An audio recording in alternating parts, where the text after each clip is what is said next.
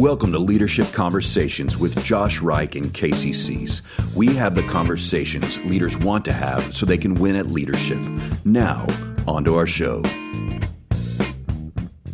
Welcome to another episode of Leadership Conversations. I'm one of your hosts, Casey Cease, along with my friend Josh Reich. And today is going to be a fun day talking about the identity of a leader. Josh, how's it going, man? Good, man. It's good to be back here again. And yeah, today, most of the time we talk about leadership, we talk about what a leader does. And we focus on results. Most leadership books out there focus on casting vision, building teams, setting budgets. But today we want to talk about who a leader is and how you walk that line of your leadership identity. And so, Casey, when you think about leadership identity, what are some of the things when you hear that phrase, what are some things that come to mind, or how do you define leadership identity?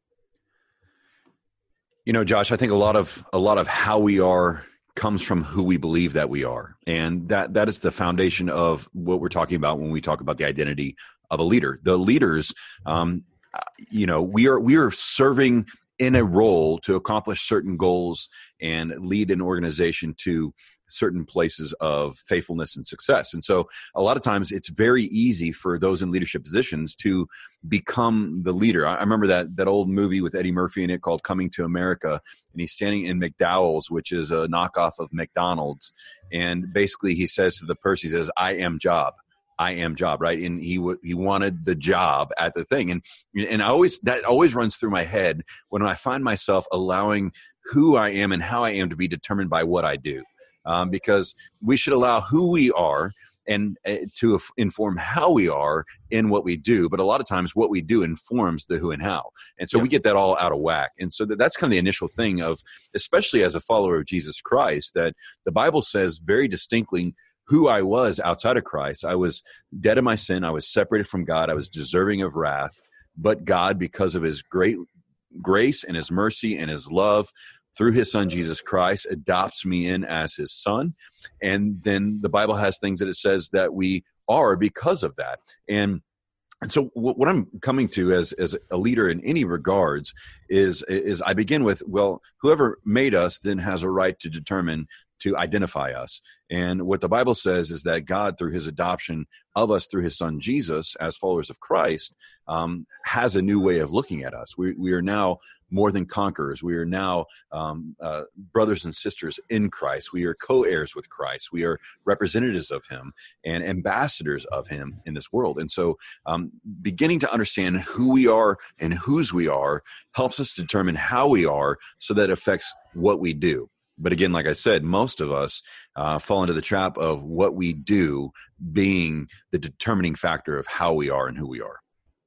Well, and if you think about it, especially like in church planting circles, in business circles, we often focus or identify with, okay, well, how big my business is, how big my church is, how much money came in, that shows my value. Right. And then we'll connect our value to who we are as a leader.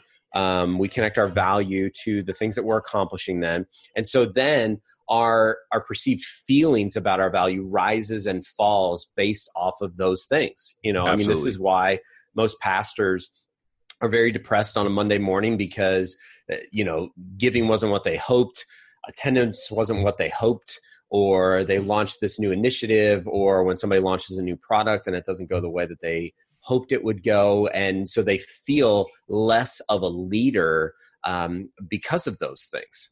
Right. Absolutely. And that's exactly where my point that I'm coming from, that really, if we are content in Christ, like the Apostle Paul talked about in Philippians, he talks about, for he has learned or grown to be content, whether with much or with little. I think that's the heart for any believer, but also for any leader, where we learn contentment on a different grid. Because I think a lot of us believe that success in church planning is nickels and noses, right? The amount of money that we're bringing in and the number of people involved, right? And we can say, well, also conversions, baptism, sure, but it still falls under noses if we're not careful. Additionally, we then take into consideration as a leader of who's following me, who am I leading outside of my own little group or my own little tribe. I think we can get wrapped up in all of that, and so our emotions, our sense of well-being, our joy is then tied to or conditioned by those type of things. When really, if you understand Scripture appropriately, believers are called. Success by God's standards is faithfulness. Are we being faithful to God? Are we being faithful to God by how we steward our gifts? Are we being faithful to God by how we manage our money and our time and our resources? That's really more the idea of success, but it's very easy to get wrapped up in this idea that success is contingent upon performance and results. And I would just argue that the journey I want to invite leaders onto is reframing that conversation completely. Yeah. And I think, when I think back over my leadership journey, I mean, because this is something that you'll always wrestle with as a leader, especially Absolutely. if you're just like a hard driving leader. But I remember, kind of getting just really prideful and thinking, oh, well, that's not the way that I think. I'm not intimidated, by somebody else being successful, or, I don't really wrap my identity up in my job or my church or company. And then I was away on vacation one week, and one of the other guys on our team preached for me, and everybody loved it. It went really well. And I was reminded of, oh, wait, I really do find a lot of my identity in what I do, because am I able to handle when somebody else succeeds? Am I able to handle when somebody else is maybe more talented than I am at something? And that's a hard thing to navigate as a leader. Absolutely. And that comparison game is hugely enticing, especially if you choose to compare yourself with someone that you are as good at or better at certain things, right? But the problem is then we are cheapening the standard, right? Well, what is the goal of a follower of Jesus is to be become more like him.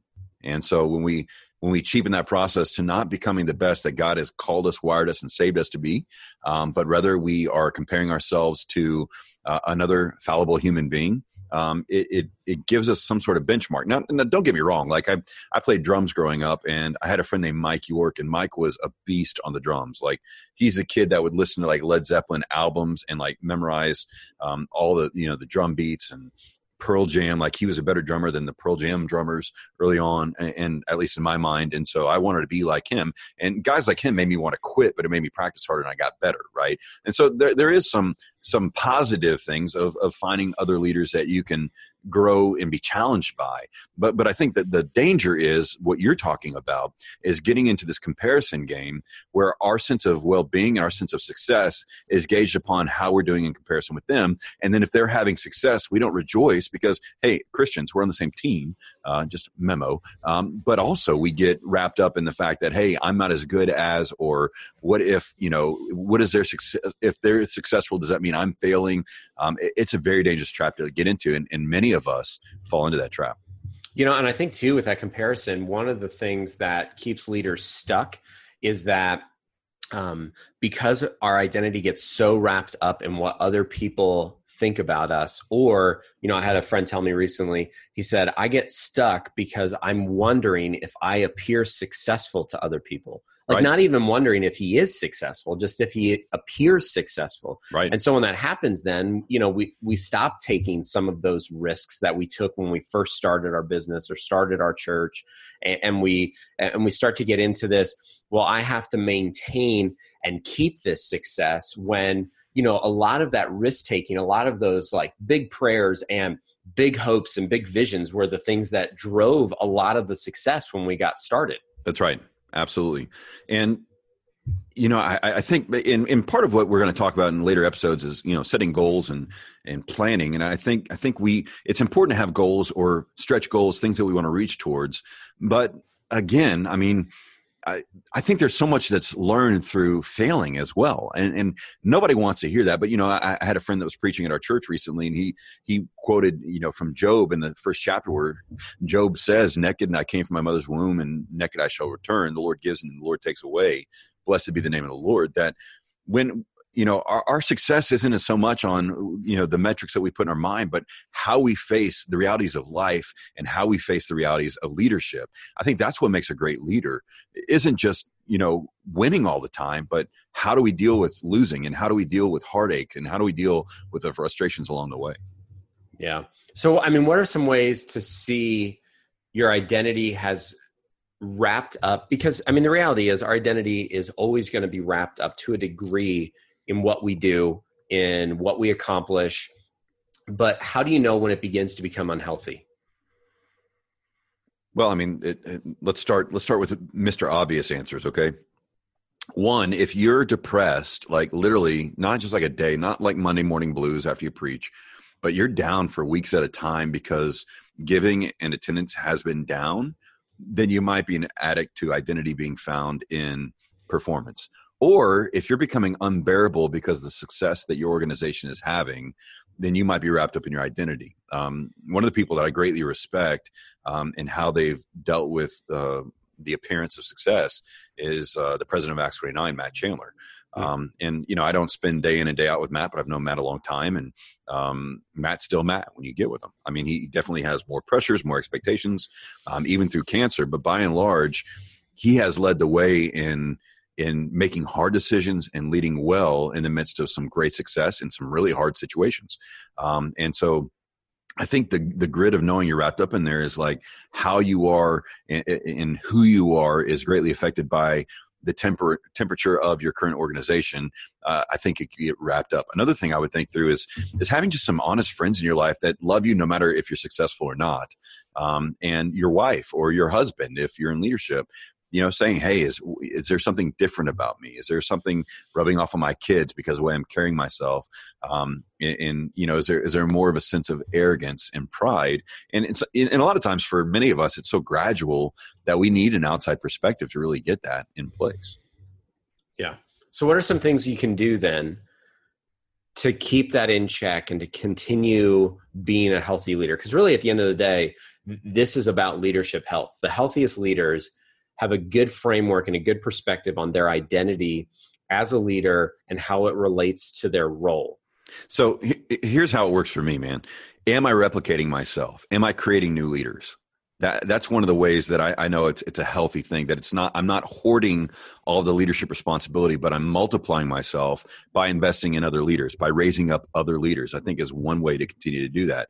Number two, are you creating an egocentric or person-centric environment where if you pulled out for a week or 12 weeks on sabbatical or something like that, would it still go? Because if our identity is wrapped up on it, then we are the cog that makes the thing move. And if we're not there, it falls apart. We like to feel needed, but the reality is that's not good leadership. A good Christian leader is one who replicates themselves in such a manner that the leaders they're producing are far more successful even than themselves. Think of you think of Charles Spurgeon's testimony, right? There's some forgettable guy with no apparent gift in preaching that day when the Lord quickened the heart of Charles Spurgeon and saved him.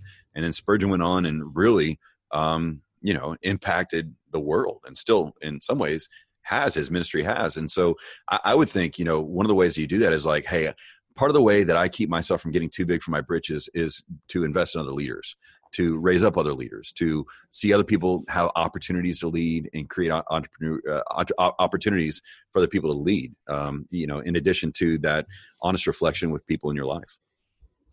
I think the other thing too is we put such a high level on the idea of calling.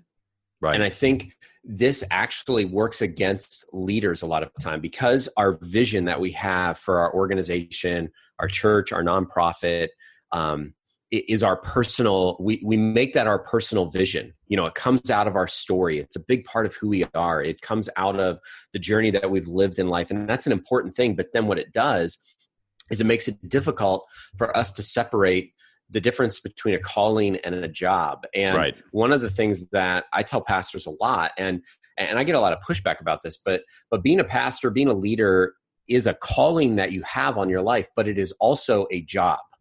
That's right. It's a job that the day comes to the end. It's a job that one day you'll probably retire from and do something different. In our 20s and 30s, we don't think about that. We don't think, oh, you know what, like there's a day that I won't be standing on a stage preaching every Sunday, or there's a day that I'm not owning this t-shirt company. There's a day that this will end. And when you can have that healthy view, and that doesn't diminish the importance of calling or what God has placed on your heart, but I think it helps you to have a healthier view of who you are as a leader and what you do day in and day out. Absolutely. No, I mean, that's key, man, because I've seen it so many times where guys just get so, or ladies in jobs, they become their job, and they don't, like, in our previous episode, we talked about loneliness, but they don't know how to relate or anything else because that's all they know. And I've fallen into that trap before with business and in ministry. And we've got to realize that, hey, there were moments where Jesus slept, right? He went away. There are times where Jesus went away to be in solitude with his Father. And so some of the ways that I do that is, I try to take one day a month for a personal retreat. There's a beautiful library here in Houston called the Lanier Theological Library. And I haven't done it in many months. This is convicting me. So that's a goal of mine in January. But once a month, go do that. And then once a quarter, try to take 2 or 3 days away in solitude and prayer and review. And have some questions to ask myself to review. What am I doing to make a plan on developing not only as a leader, but just as a person? Regular date nights with my wife to check in, having those questions of like, what's working, what's not. Working with your staff, saying, hey, do you have everything you need from me to be able to, to execute your role well? All these things, I think, planning and praying and thinking and being reminded of your own humanity. I remember I was talking to a friend of mine named Chad Carger, who started a ministry called Here Come Better Days. He now is counseling in Franklin, Tennessee, with some both Christian and non-Christian artists and celebrities and things like that. But I remember he was going through Psalm 23, and he says, "For the Lord makes me to lie down in green pastures." And he says, if you won't take the time to slow down and lie down, the Lord will make you do it. Partly for your good, but partly to remind you that you are not God. And that's ultimately the idolatry we've got to be careful of, is while we're called, especially in ministry, we're called to lead people towards relationship with God. We are not God himself. We're still a sheep. Yeah. No, that's absolutely true. And so as you think about moving forward then, besides, taking one day, a month, a date night, I mean, we've talked about community and relationships. One of the things that I think is important for leaders to understand is that if you don't get a handle on your identity and have a healthy view of it, it will ultimately keep you from being all that the leader that you can. Right. It will ultimately keep you stuck. It will, because we love to be around healthy leaders who have a healthy picture of their identity. Right. We want to follow those people, because one of the things that we see in those people is that we look at them and we see this healthy identity, and it causes us to believe or think that they could help us have a healthy identity in our own life. And they could help us, because this really gets at most leaders. One of the reasons they get wrapped up in the wrong things with their identity is that they feel lost outside of being a leader. That's right. That's right. I mean, and if you're not in that role, they don't know how to be. And I've seen that with people that have come to the church. I had a family that came to our church several years ago, and they've since moved on. But he was coming out of pastoral leadership, and he needed a break, wanted a break. I mean, he didn't disqualify himself per se, but just some substantial changes that happened. And when he got here, he didn't know how to be. I mean, he didn't just know how to be a church, and he got really frustrated, I think, along the way. And ultimately, I think led him to move on and go somewhere else, because he just didn't know how to deal with it. And that was very, very difficult for him. Yeah, absolutely. So Josh, overall, I mean, it's really important for us to, as leaders, to be mindful of where we're at and remember that what we do isn't what identifies us. Who we are, whose we are, how we then live into that affects what we do. And that's one way to keep that in place. So for the listeners here who are wondering, like, okay, well, am I, because you and I were talking a while back, and, leaders aren't the most self-aware, like, I'm not that guy, but this is for this guy. But here's some questions you can ask maybe your spouse or someone, a close friend of yours, to see if you're on track with your identity. The first question I would have you ask your spouse or someone close to you is, where do you see me finding my identity? Like, where do you observe me finding identity? What makes me glad? What makes me sad? Do you see me rising and falling with the success or failure of our organization or whatever? And then be quiet and allow them to speak. And if you haven't been a good listener in the past and they balk, you might want to say, no, seriously, I need you to love me enough to speak clearly and speak freely about this.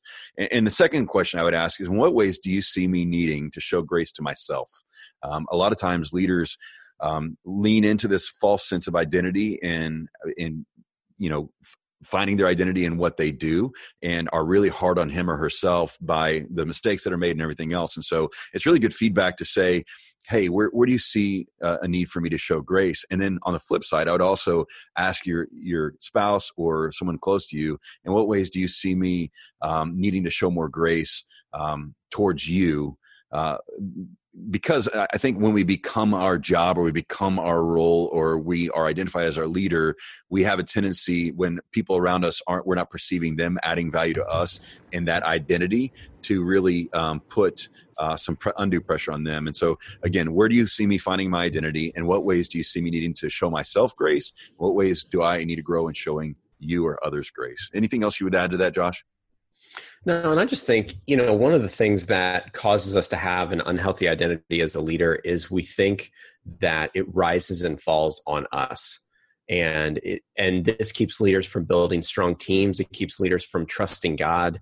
And to just remember that, whatever it is that you feel called to, that if God has called you to start this ministry, this nonprofit, this company, that he will bring around the people, he will bring around the resources and the time that's needed to get it off the ground and get it to the place that he wants to take it. And to just let go of the pressure that you put on yourself as a leader to complete that and to make that happen. It doesn't rest on you. Absolutely. And that's the key that you have to hold on to, is that ultimately there is someone much larger than you guiding the course of the organization or ministry or nonprofit that you're a part of. Your call is to be faithful and to be obedient and to find joy in the process and enjoy it. And that's where we keep from losing ourselves. Thank you for listening to another episode of Leadership Conversations with Josh Reich and Casey Cease. If you've enjoyed what you've heard today, head on over to iTunes or Google Play to subscribe to our podcast. Also, head on over to our website at www.leaderconvos.com.